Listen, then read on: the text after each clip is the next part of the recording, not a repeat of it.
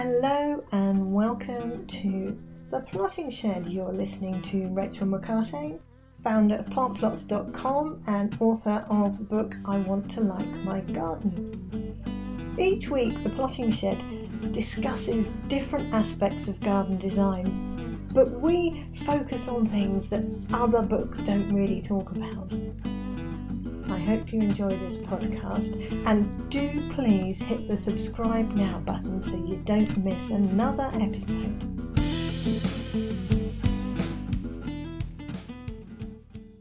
Well, hello and welcome back. Thank you for tuning in. This week I'm going to be starting to look a little bit more into the specifics of certain garden shapes.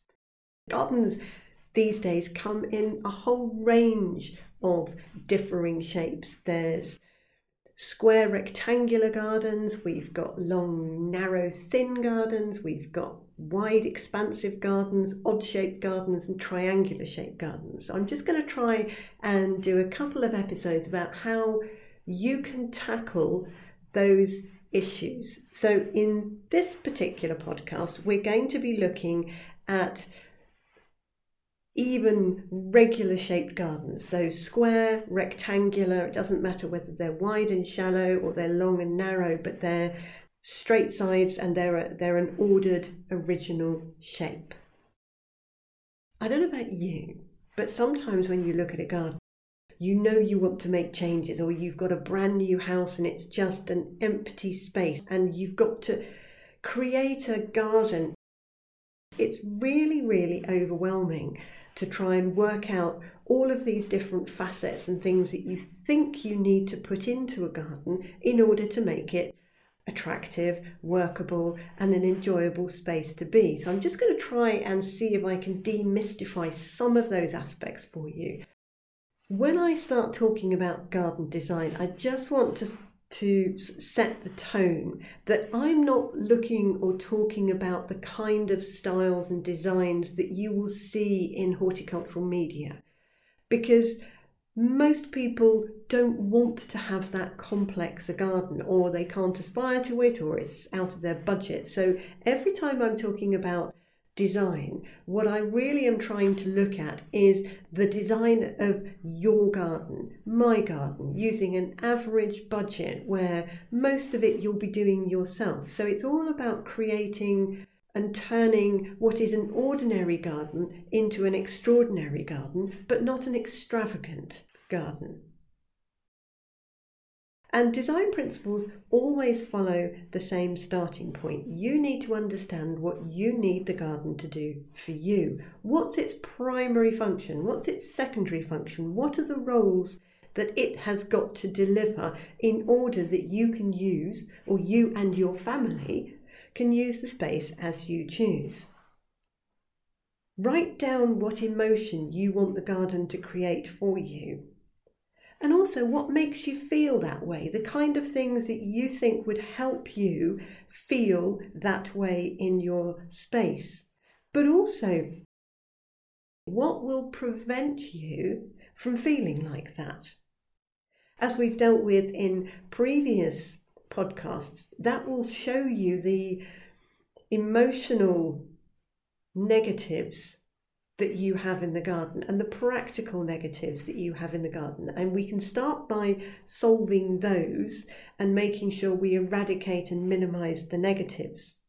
Once we know the things that we might have to do, we're still faced with this regular shaped boundary. Now, to start with, I'm just going to talk about the garden being your average rectangular shape. You step out of the back door, you've probably got a patio or a small paved area as you step out, and then you have fences running parallel and an end fence. What's the decisions and how do we then progress the design from there? Decision one, you need to decide whether your garden is going to run with the boundary lines, or you are going to orient it against or at an angle to the boundary lines. Now, we've gone into design layouts in previous podcasts, but essentially in a smallish average sized regular shaped back garden, you've got sort of geometric styles or formal styles. And there's also informal, but sometimes that's quite hard to introduce in a small space well. Geometric styles work really well in this type of garden. If you go onto my YouTube channel, and I put the link at the end of the show notes, I will put this in video format so that you can listen to the podcast, watch the video, and fingers crossed you'll look out the back garden and have this sort of, I think I know what I can do thought with your space in the future. Which if you do, by the way, let me know and tell me what you did, tell me what you created. I'd love to see it. Are we going to orient the garden at the same way that the boundaries and the house sit, or are we going to work against it? Why would we orient against the flow of the garden? Well, there are lots of different reasons for that. Sometimes it makes useful shapes. It's easier to create bigger, deeper planting spaces when we twist the orientation of the garden around. It can throw up pockets and areas that we can use as smaller spaces or little seating areas. If we run with the lines of the garden, you have to sometimes work a bit harder to make the boundaries disappear, make the garden feel a bit wider. You've got to use more vertical height to hide the horizontal lines of the fences. Just have a look and think, what am I trying to do? Am I trying to make this garden look less square? Am I trying to make this garden look less small or a bit wider? That will help you determine what you're going to do with the main big shapes. And the main big shapes in any small garden are your seating areas and your lawn. And we have to make those shapes fit together. The starting point for creating any design like this is to get a scale drawing done. You have to know the measurements, and then you have to know the minimum size you need the practical elements to be. How big does your seating area need to be to accommodate you and your family when you want to use it? And that's then the shape that is the predeterminant size. It's no good shoehorning a tiny little patio in. You need to give yourself enough space to enjoy the garden properly and enjoy the garden well. But essentially, all garden design is the same thing. It's saying we all use the garden in the same way. We want to be outside, we will sit somewhere to enjoy the garden. What I need is a place to sit, I need a way to get to that place to sit, and when I'm sitting there, I want something nice to look at. That's the bare minimum. That's all we're trying to create. Let's break it down and keep it very, very simple. On your scale plan that you have, you need to draw out the size of the minimum seating area that you have, and then give yourself a little bit of space around that so that you can move around. Obviously, budgets dictate the size of the patio, but one of the main design mistakes is that we sometimes over-embellish these hard landscaping changes and it makes them more expensive or more intricate and elaborate than they need to be. So if you think about keeping everything really simple, just give me a good surface to walk on that works, that I like. I don't really want it to be the design feature of the garden. I'm just going to walk on it and sit on it and put the table and chairs on it. So if you can save part of your budget not on overly hard landscaping, you can increase the size of your patio and make it a more user-friendly space. In essence, the design principles that you are trying to do with a square garden really do depend on your personal choice of how you want the garden to be.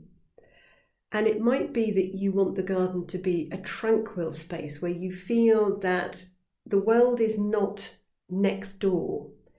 To do that, then, you've got to find a way of hiding the boundaries a bit more, because that clearly defines where your space ends and somebody else's space starts.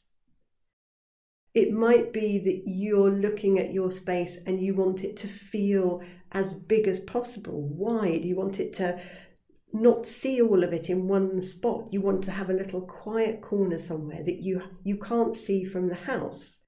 So it's a plan process of, if I have something there, what will stop me from seeing it? What will I need to add to the garden that can create that hiding space? And we don't get stuck and bogged down by talking about plants at this point. There will be a plant for every single thing that you need to do once we know the job that it's got to do. But right now, it's about breaking the design down into simple bite-sized chunks. When I'm sitting here at the table, the sun is on my face. That's great. I want to make sure I don't obscure it. When I'm sitting here on the patio and the sun is in my face and I'm looking down the garden, the first thing I see is the end fence, and so I don't want to see that. What can I build in or put in the way that will stop me noticing it? Do I put that right in front of the fence? Or what about if I bought that element right next to the patios? What about if I bring that distraction closer to where I'm sitting? Would that work better? Would I notice that more and notice the end of it less? How much space do I need for family space? If I twist the garden lawn around this angle, would that give the kids a longer run up to hit the football into the goal? And then when I've got that, how can I protect the neighbours from the football and so forth? It's all about asking those questions that will determine your use.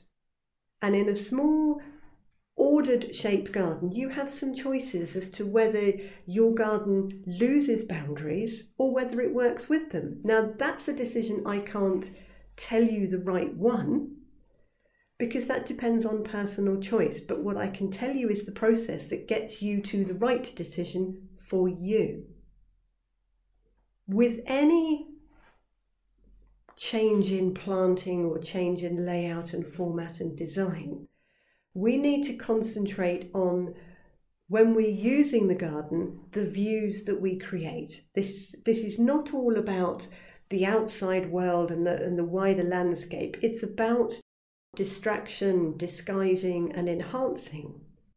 If I've got a noisy environment outside my garden, for example, then potentially if I can engross myself in a small micro view, maybe that's got the sound of buzzing bees, or you've got the sound of water or the rustling grasses, that distraction will help you notice the noise of a noisy road less. It's that sort of thing that we're looking at.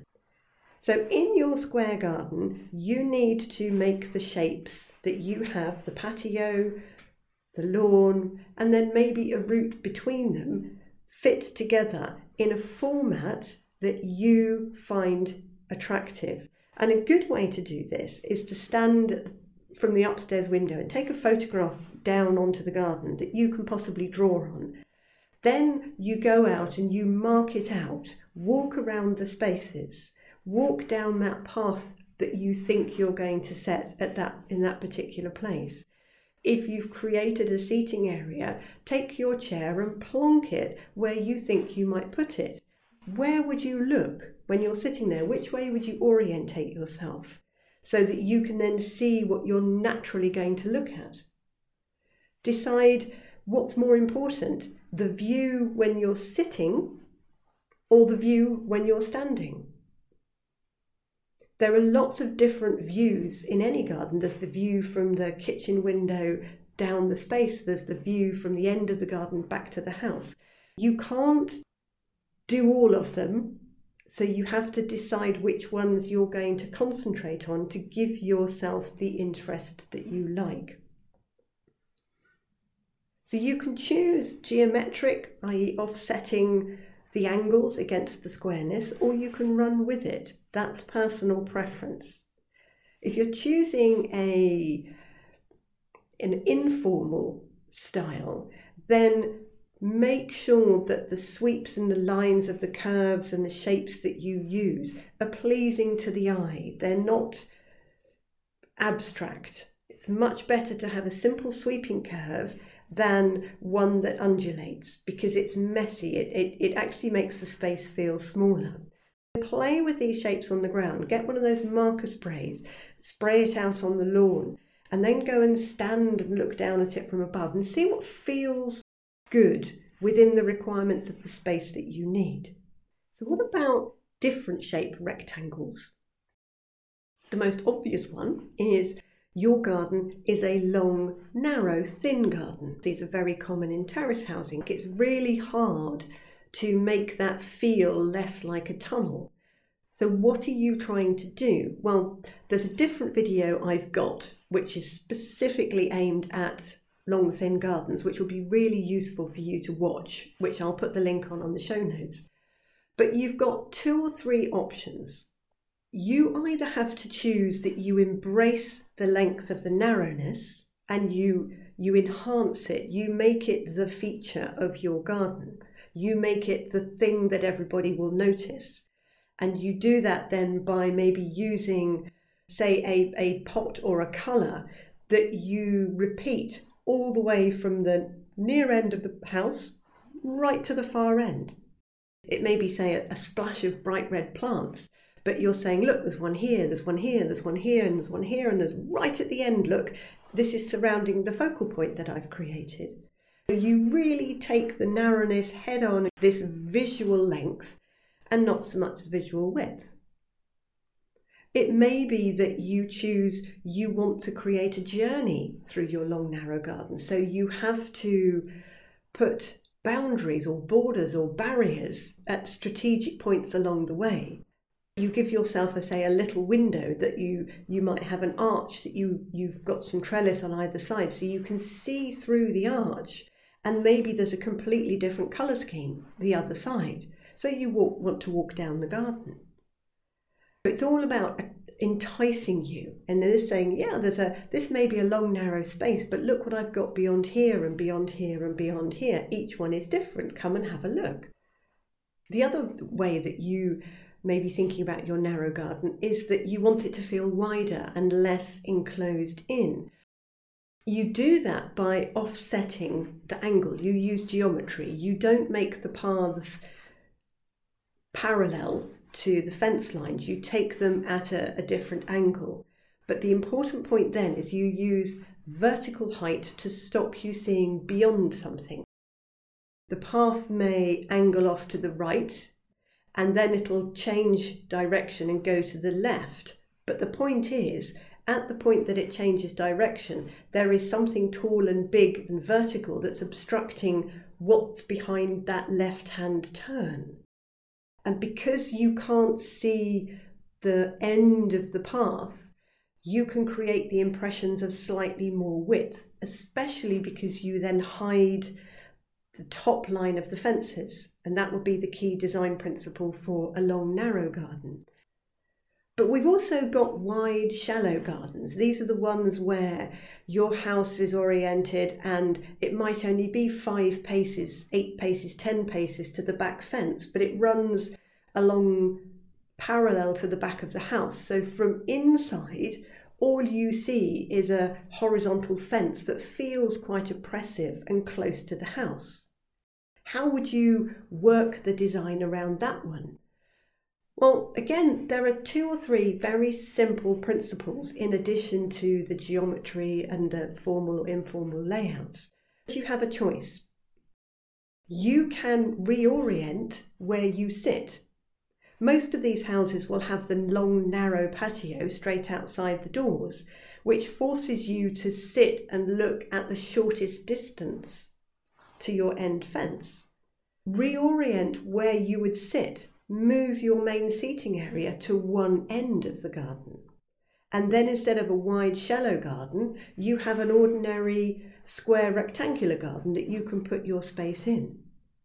But there's one other main view with a wide, shallow garden that you just need to consider, and that's the internal outside view. It's the bit when you're standing at the kitchen window or your sitting room and you're staring out. The fence at the other side of the end of the garden seems very close. So what do we do with that? If we've got negatives, we have to look at whether we can distract from them, disguise them, or enhance them. And we have to understand which one is possible. With a big, long, wide fence fairly close to your window, it's quite hard to distract from it because that's all that you can see. It's even harder to disguise it because if we simply put a climber across that fence, instead of having a fence-shaped barrier in front of our window, we've got a green barrier in front of our window. We haven't solved the problem. So therefore, what we have to do is we have to enhance it. We have to change the mindset of how we view the fence from inside the house. And if you think about creating like a little micro view, if I'm sitting on the sofa and I'm staring through the patio doors, that's the part of the fence I see. What can I do to make that interesting and attractive for me? It could be that you could add neon outside light artwork so that at night time when you're sitting there, you've got a beautiful thing to look at that's lit up. It may be that you can add some quirky art features. Look up fence art on Pinterest or on the internet. There are loads of fabulous little ideas about how that small space of fence can be made to look really fun. You can use wall art, you can just use colour, you can use mirrors, you can use trellis, you can create a whole different space that gives you that micro view inside, outside. Have a look at the videos. Obviously, it's really difficult to verbalise a garden design sometimes, but hopefully having listened to this podcast and then looked at either the narrow garden design or the wide garden design or the videos that I've put on YouTube, it'll give you a better understanding. So I hope it's helped. I will speak to you next week. Bye for now. Well, thank you for listening. You have been listening to Rachel McCartane of The Plotting Shed. If you've got any questions about this podcast, please email me, rachel@plantplots.com, or you visit the website with loads of different information on garden design and gardening advice, along with planting plans that you can download. You can look at the designs that we've created. So do take a look, and please do hit the subscribe now button so you don't miss another episode. You can also donate if you go onto the website plantplots.com. There's a little button there saying you can buy me a coffee. So all donations will be hugely appreciated. Thank you very much. Enjoy your week, enjoy your garden, take care and stay well.